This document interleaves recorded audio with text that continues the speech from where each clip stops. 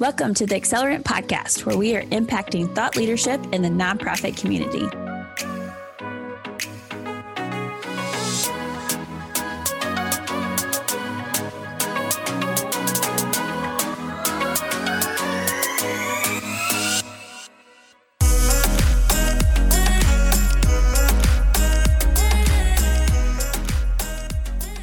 Hi there. Thank you for joining me on the show today. I'm your host, Saranda West. Today, I am joined by Gloria Winters. Gloria is the CMO of the YMCA of the Pikes Peak region. Now, for most of you, when I say CMO, I know you all think like Chief Marketing Officer, but hold tight because Gloria is in fact the Chief Medical Officer. So obviously going to dig into that. Gloria, thank you so much for joining me on the show today. Thank you so much for having me, Saranda. So Chief Medical Officer, will you just start out and elaborate, like, what is that? What is your role and what do you do with the YMCA? Yeah, so as you said, I'm their Chief Medical Officer now for 3.5 years. I was in formal healthcare for 18 years. I had 12 clinical practices across the state of Colorado and was a practitioner myself. I have my doctorate in physical therapy, so my expertise is in exercise and sports science, sports medicine, and all the things that go with that.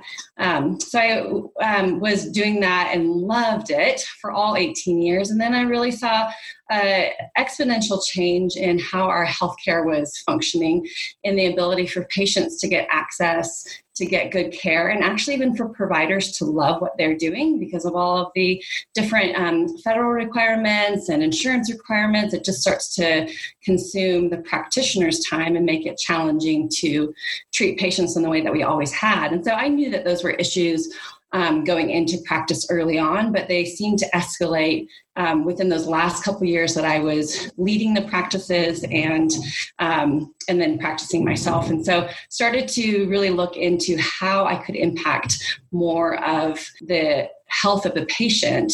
And the CDC had put out years ago that 80% of what impacts a patient's health is the socioeconomic environment, the behavioral factors, and then the physical. And so when you look at that, a place like the YMCA is something that is very, very specific to impacting all of those areas. And then 20%, the CDC had named as being what the clinical practice affects the patient's health.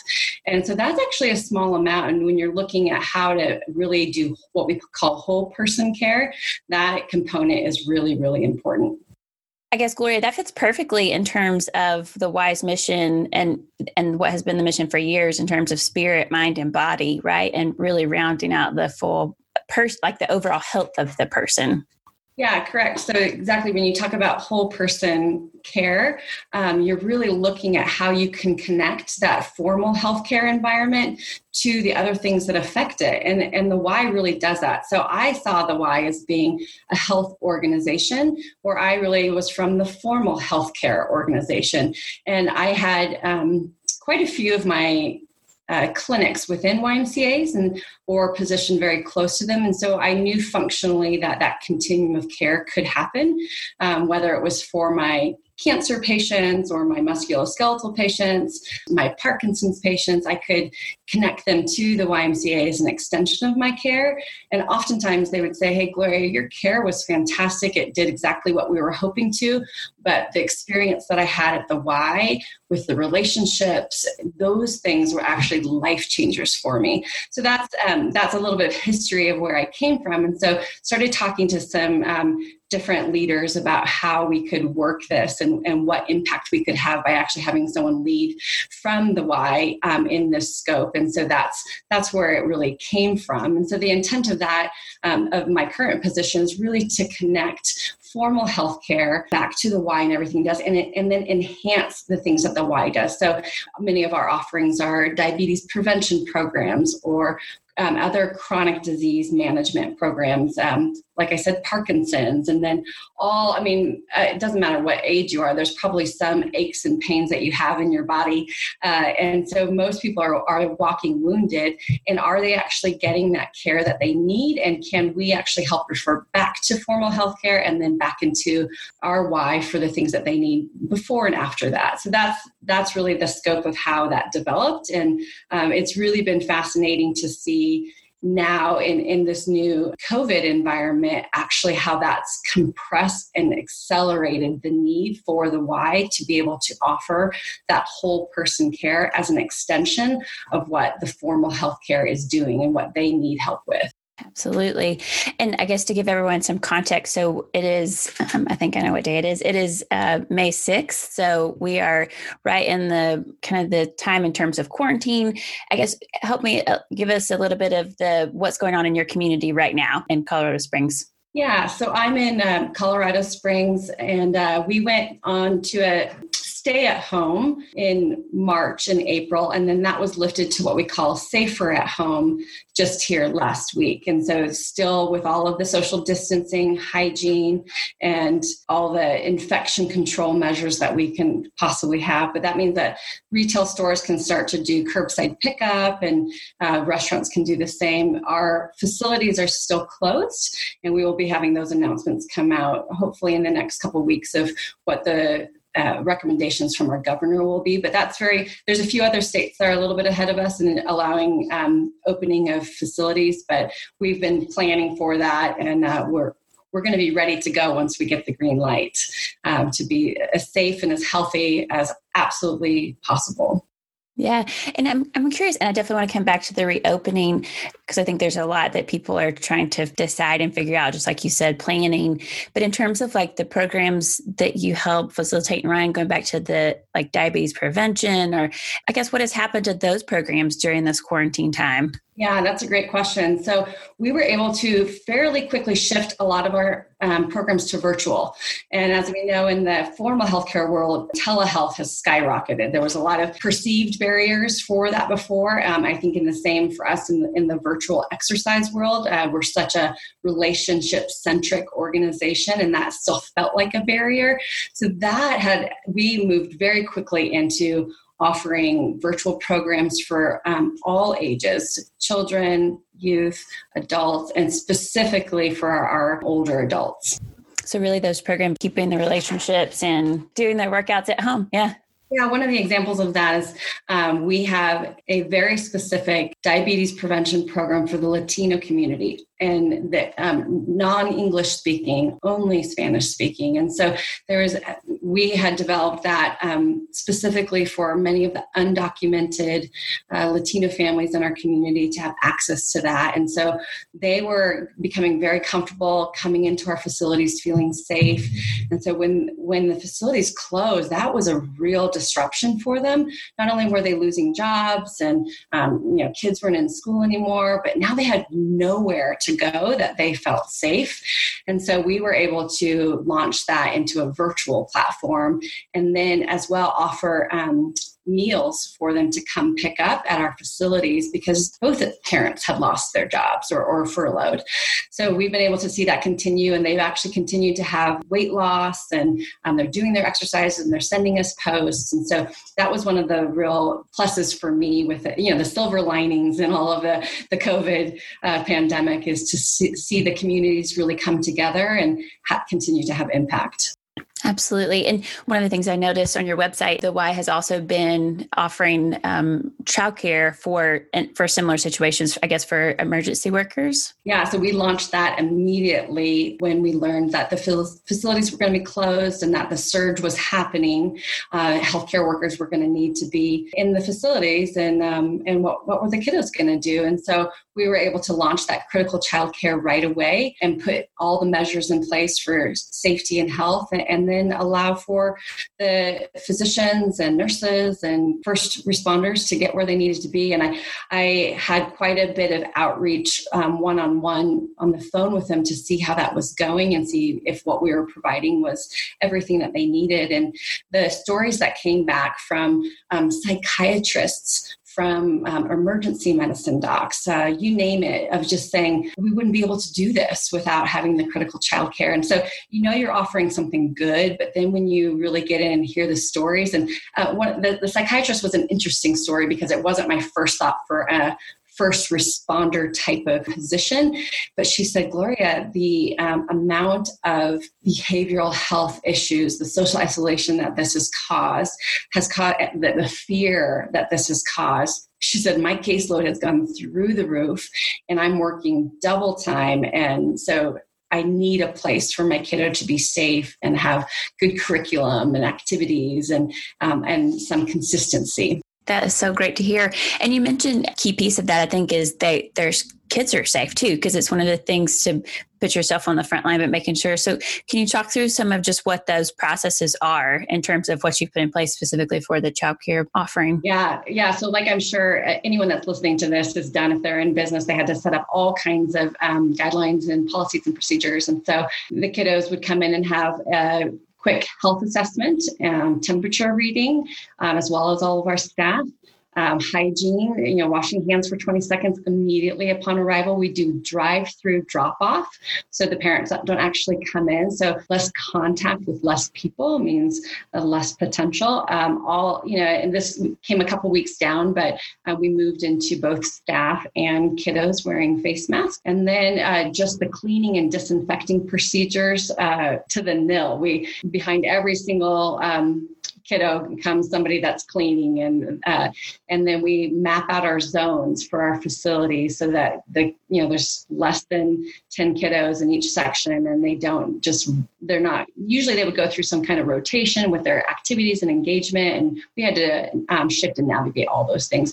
But the Colorado Department of Public Health and our El Paso County Department of Public Health we were on the phone with them 2 or 3 times a week to talk through those measures, and as well as what to do when somebody comes down with COVID. And we had plausible cases with staff, with kiddos, with parents, with the parents being healthcare workers. So those policies and procedures, we learned very quickly how to communicate with our public, how to communicate with the families and with the kiddos to make them feel safe in a time that's so unprecedented for them.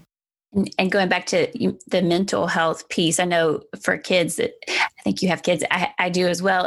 And just them, like my 5-year-old still can't comprehend what is going on and why we can't go to the trampoline park. I think he asks like every other day, and just helping them understand. I know that's got to be a piece of that as well.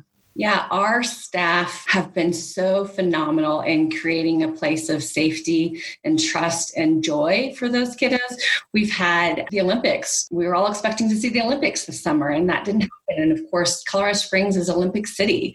And so we've had Olympic athletes virtually call in and chat with our kiddos and talk about their disappointments and their struggles of not being able to go places that they wanted to. And I mean, certainly not being able to compete when they've trained and prepared for something. So we went into lockdown at spring break. So most of these kiddos had plans for spring break, and that got disrupted. So really speaking to the disruption in their lives. And we have quite a few of those things set up for the kiddos to participate in. That's fabulous.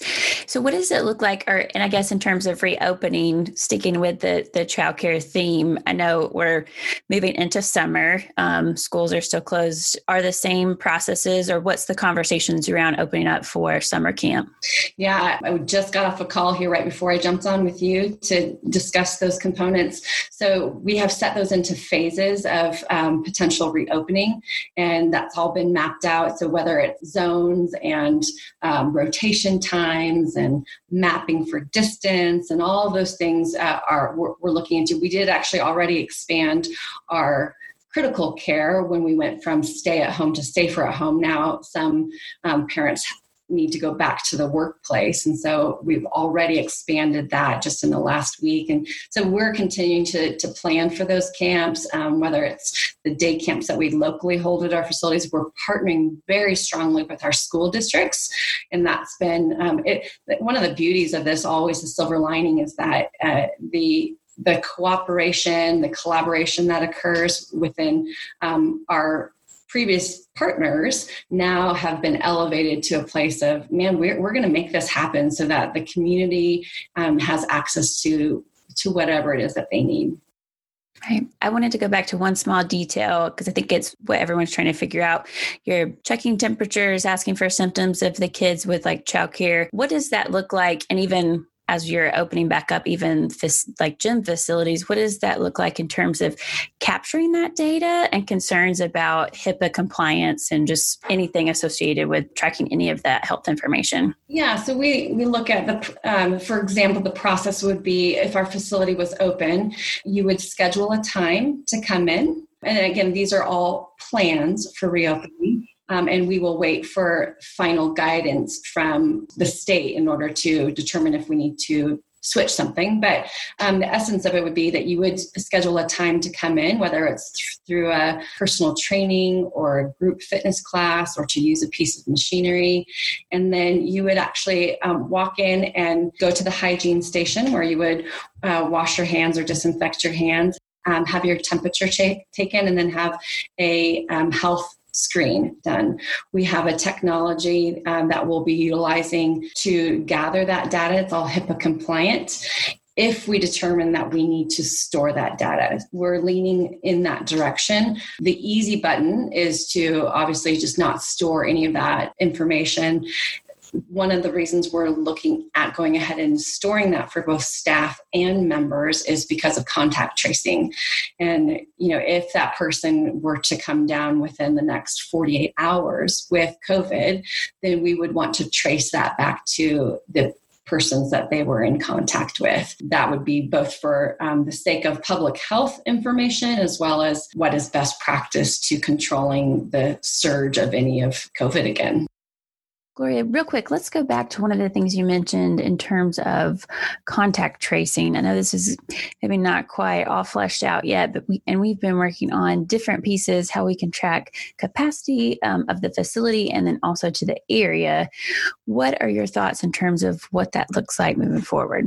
Yeah, that's a great question. So we are zoning all of our facilities. So there'll be a map of zones and we'll know which zones are active and when they're active and when cleaning and disinfecting needs to come into that zone. So it's a whole developed process. You'll have to sign up for your class through Group Exercise Pro or whatever else we're using in advance of coming to the facility so that we know how many are going to be on site. You have to check in, you have to check out. So we would actually know what zone you were in and what people that you were with. And that's our phase 1.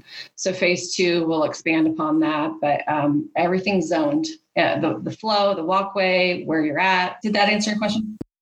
Yeah, absolutely.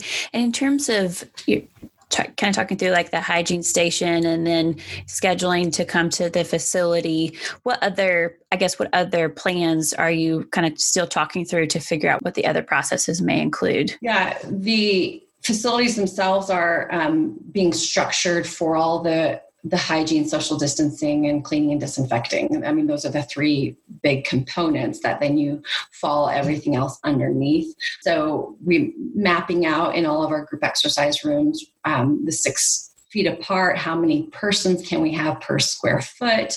What does the cleaning and disinfecting rotation look like? We have special machines that we've ordered that you can spray down, the electrostatic cleaners. They look like the Ghostbuster backpacks. So we've had quite a few good jokes about Ghostbusters right now. But everything that we can put into place that creates the most trust and safe and health facility, because there's really 2 spectrums. There's the side, probably even listening to this, that says, no way, do not even open up until everything is 100% secure. And then there's the other side that's laid back and says, why not? Let's get our herd immunity going, right? So you get very separate ends of the spectrum. What we want to do is come up with all of the guidelines, policies, and procedures that could put us in the best place to live life well. And there's OSHA and there's HHS and there's your public health departments. And obviously everybody knows now the CDC giving us all of these requirements and guidelines. So we're following those to the strictest letter of the law. And then we know that we've done due diligence to put everything in place to be a functioning business. And to that extent, we have to get back to a functioning business so that our economics can return. I've never been in a situation where there's such a tight link between healthcare and economics. And this tightrope that we're walking, this cyclical effect of one bouncing off the other, if we don't figure that out and get it pretty right, there's not a lot of margin for error right now because of so many of the unknowns. And so I think that those agencies that I just listed are doing such a good job to give us best practices. And we're really going to be able to assure the community that they do need to get back and get exercising for their immune system and for their social cohesion and for their life. And they can do that in a safe place. How do you see, one of the things that I've been struggling with, and I know the general public is as well, is you have there's so much information just coming at us at one time and not knowing. I know you listed out those agencies. I guess it's because it's like, should you wear a mask? Should you not? Should you wear gloves? Should you not? So out of those agencies you listed, like what is one that you use as like your data, your truth of this is what we're going to follow? Yeah. So first of all, CDC, because that's going to be your best regulatory agency for determining those ends of the spectrum. Do I wear a mask? Do I not? So that's a really good, consistent one where you're not going to get as confused. And then OSHA for the return to work guidelines and the CDC match up beautifully. So those are the two that I go to daily to see if there's any changes to check into. And then the third would really be your local public health agency. We are seeing that health is run at a state level. So oftentimes there's been, now if you look into any of the current blogs that are out there, or maybe even podcasts, there's this talk about global health, national health, and then local health. And so that's a whole nother conversation to be had about how those three different ones with the politics and with the guidelines. But at the state level, that's where we're really making our local decisions based off of what we see of our COVID cases, our curves, and how to make decisions. And so that's the third entity that I check every day is our both the state public health department and then our county public health department. And I'm in conversation with both of those entities on an almost daily basis to see where we need to pivot and move in order to continue with our best practices for the things that we are currently doing. That's so helpful. And how do you see in terms of reopening and putting members at ease that they are coming back to a safe environment? How do you see the communication to members changing during that time? Locally, I will tell you, our marketing department has been so fantastic with their communication. We have been, if there could be a case of over communication, that's what we're trying to do to make sure that we have full transparency to the public of what we're up to, how we're getting there, and the services that we're providing. But to really answer your question, I think trust is the main issue. We have always been, both nationally and locally, a trusted organization. And so that component, we are only furthering that by all of the steps that we're taking to make sure that when we reopen, we're safe and healthy. Fear is what is the preeminent atmosphere of the day. And so when you look at how to bring that back to a level of trust, there's a few different dimensions of trust that need to be focused on: that personal, physical trust, that I can trust my physical space.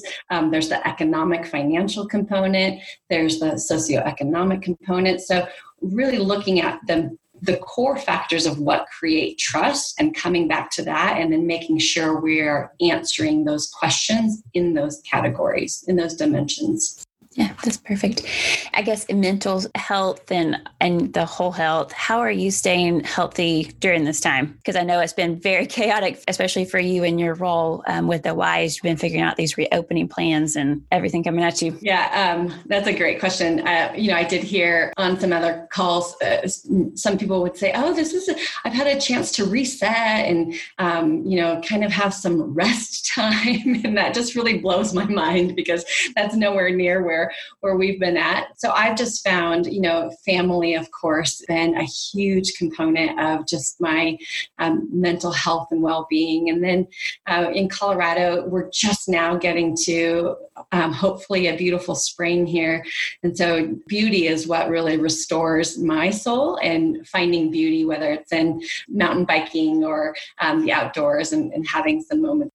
I'm with you in terms of, I've heard so many say, like, I got a chance to do a puzzle for the first time in however many years, or all of this exercise. I'm like, I've just been sitting at my desk. But I think that's all for good, right? Exactly to what we've been talking about in terms of the why in particular has been just serving the needs of the community and evolving quickly as those have been ever changing in the past 6 weeks, 8 weeks. And there's so many painful stories right now, both in our community, we've had some very close staff that, family members and such have passed with COVID. And so those are all realities. So you don't ever want to sugarcoat it, but there's quite a few different authors that I love that really speak to beauty, restoring the soul. And so when there's so many painful things and the trauma continues to occur over a long period of time, it's not one stressor that has occurred that causes our fight or flight, and we have our adrenaline run, and then we have 3 days to recover from that. No, this is a sustained thing. The stressors are real over a long period of time. And so whatever beauty it is that you find that restores your soul, go find that, do that, and allow that to fill up that space that's been consumed with all of this. So Gloria, in terms of, I know you have a lot of interim plans and still, as you said, taking in information daily to get to what the reopening plans for all of the parts that the YMCA serves, whether that's childcare or people actually coming in to work out, and knowing that a lot of others are in that same place. Any final words or any other considerations that we haven't talked about yet? Yeah, maybe a couple things. We didn't talk too much about our outreach to the vulnerable populations, to our older adults. We've made over 14,000 phone calls to our senior population to check in, see what they need. The follow-up with that has been, we have gone to, I think as of today, it's probably over 300 deliveries, whether it's food or someone needed a webcam for their telehealth visit that they couldn't get. We've done care packages, you name it. And we've partnered with different food agencies to do hundreds and hundreds of food distribution and on-site help for those populations. So that's a really big component, not just the work that we're doing with seniors, but again, when you see the partnership and collaborating with these other entities, one of the research studies that I read from Deloitte was saying that two of the biggest drivers for our long-term outcomes of this pandemic will be, you look at the intensity of the pandemic partnered with the ability to collaborate with other entities like Dexco, like the food agencies, like our healthcare partners that the YMCA has. When we pull that together really tightly, that for our local area is going to decrease that overall impact of the pandemic. And for me, when we're looking at what are a couple things that I can grab onto to really make a difference in the outcome of this pandemic, that's what I go to. Otherwise, there's just a volcano of information and unknowns that you start to get lost in the overwhelm zone. And so I kind of pull that back into, okay, let's look at who our partners are. Let's look how we can bring this together and then make impact. And that's what, to your point, what we're really seeing with the childcare, and we're really seeing with our vulnerable and older adult populations. It's making a difference. And I can tell you that will have affected long-term. We'll be able to look back and see in our area that changed the outcome of the pandemic. I'm so glad you brought up the senior population and the outreach there, and maybe even expand that, because I know in terms of COVID, like the seniors are more at risk, or those with preconditions, like having to decide for themselves a lot, are they going to come back? So what would your advice for those particular groups be? Or how do you see those, like the outreach that you're doing now, how do you see that outreach even continuing over the coming months until we get a handle on this? Yeah, so I heard a couple of questions there, so let me see if I can pull them in. So I would first say that we've always known that the chronic disease population is an at-risk population. Everybody knows that. We've been talking more in the medical field and then in the public health field for the last few years about social determinants of health, which means really what's driving your health, what's actually impacting it. So transportation, food, access. These are things that have been taking a lot of notice in the last few years. So chronic disease and social determinants. And now we've added to that communicable disease. So you add communicable disease to these other two, and these three are now going to be our permanent buckets. So a year ago, communicable disease, the flu, the cold, people would have gone, whatever. Now that won't leave their language for years and years to come. So we may have kind of pointed the finger at somebody with the chronic disease and say, oh yeah, they need more help. Or somebody that has transportation issues, oh yeah, they need more help. Now it's even the healthy, active individual that says, oh shoot, now I'm in this bucket with communicable disease. Like I have a chance of getting that. And so now I'm living in this. So it's not as actually segregated out anymore. We're all lumped into it. Now, those with chronic disease, actually, then you add communicable disease to that and social determinants to that, they're even a higher need bucket than they were before. So all of that to say that those are really three areas that I think will now be permanent in our focus of health and how we address health. And so at the very beginning of our talk, I spoke about the CDC mapping out that 80% of what affects our health are those social determinants, behavior, physical activity, and 20% was clinical. Well, I'm putting money on it that's going to go towards 90-10. So 90% of that will be communicable disease, chronic diseases, behavioral health, these things, and 10% will actually be what we can get in clinical care. And so that actually puts forward the need for organizations like the YMCA to be that much more face forward as a health organization to address these issues, because the healthcare systems are going to need our help in creating that continuum of care where they can treat the person and then send them to us, and then we can finish that piece off with transportation and food and social interaction and exercise programs to increase your immunity, right? So that actually has ballooned out what I think the wise responsibility in this post-COVID era will be. Did I answer all your questions on that one? Yes, sorry for the rattling of questions. I think I'm just trying to get my mind around it as well. Because really what it boils down to, and what you're saying is this has surfaced a problem that was already there, but it's brought it more to light, right? Given the COVID pandemic, and the Y has responded and then has to continue to respond, while then also trying to bring up and go back to what the Y was serving before as well, and try to maintain both. Yeah, exactly. And we will have to find, and that's what we're working on, a way of keeping people safe and healthy, even more so than if they were to only stay at home, because we need a place where they can exercise to boost their immunity. They can congregate in groups of 10 or less to have social cohesion, to bring that component back. I mean, the loneliness of all age groups, and what has the effect of that is we haven't even seen the tip of the iceberg on that yet, those longer term outcomes. So we will figure it out, and then people will actually want to come to the Y for those places, maybe even more so than before, because we can't live in a bubble in our homes. We may need to for times if things surge up and surge down, but not permanently. So we've got to find a way to make this safe and healthy and workable for the long-term health of our communities. And I just wanted to say thank you so much for all of the work that you have been putting in, and you and your team and the Y, and serving your community during this time.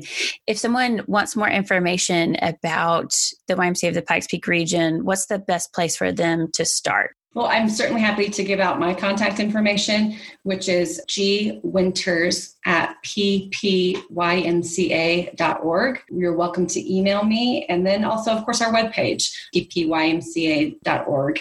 And there's all sorts of contact information that you can find there. Great. Thank you so much for joining me today. I really appreciate it. I know this will be so helpful for all that are trying to navigate and figure out the reopening and this whatever this new normal is going to be. Yeah, it's absolutely my pleasure. Thank you for joining us on this episode of the Accelerant Podcast. To check out previous episodes, see the full list on Daxo.com or your favorite podcast app.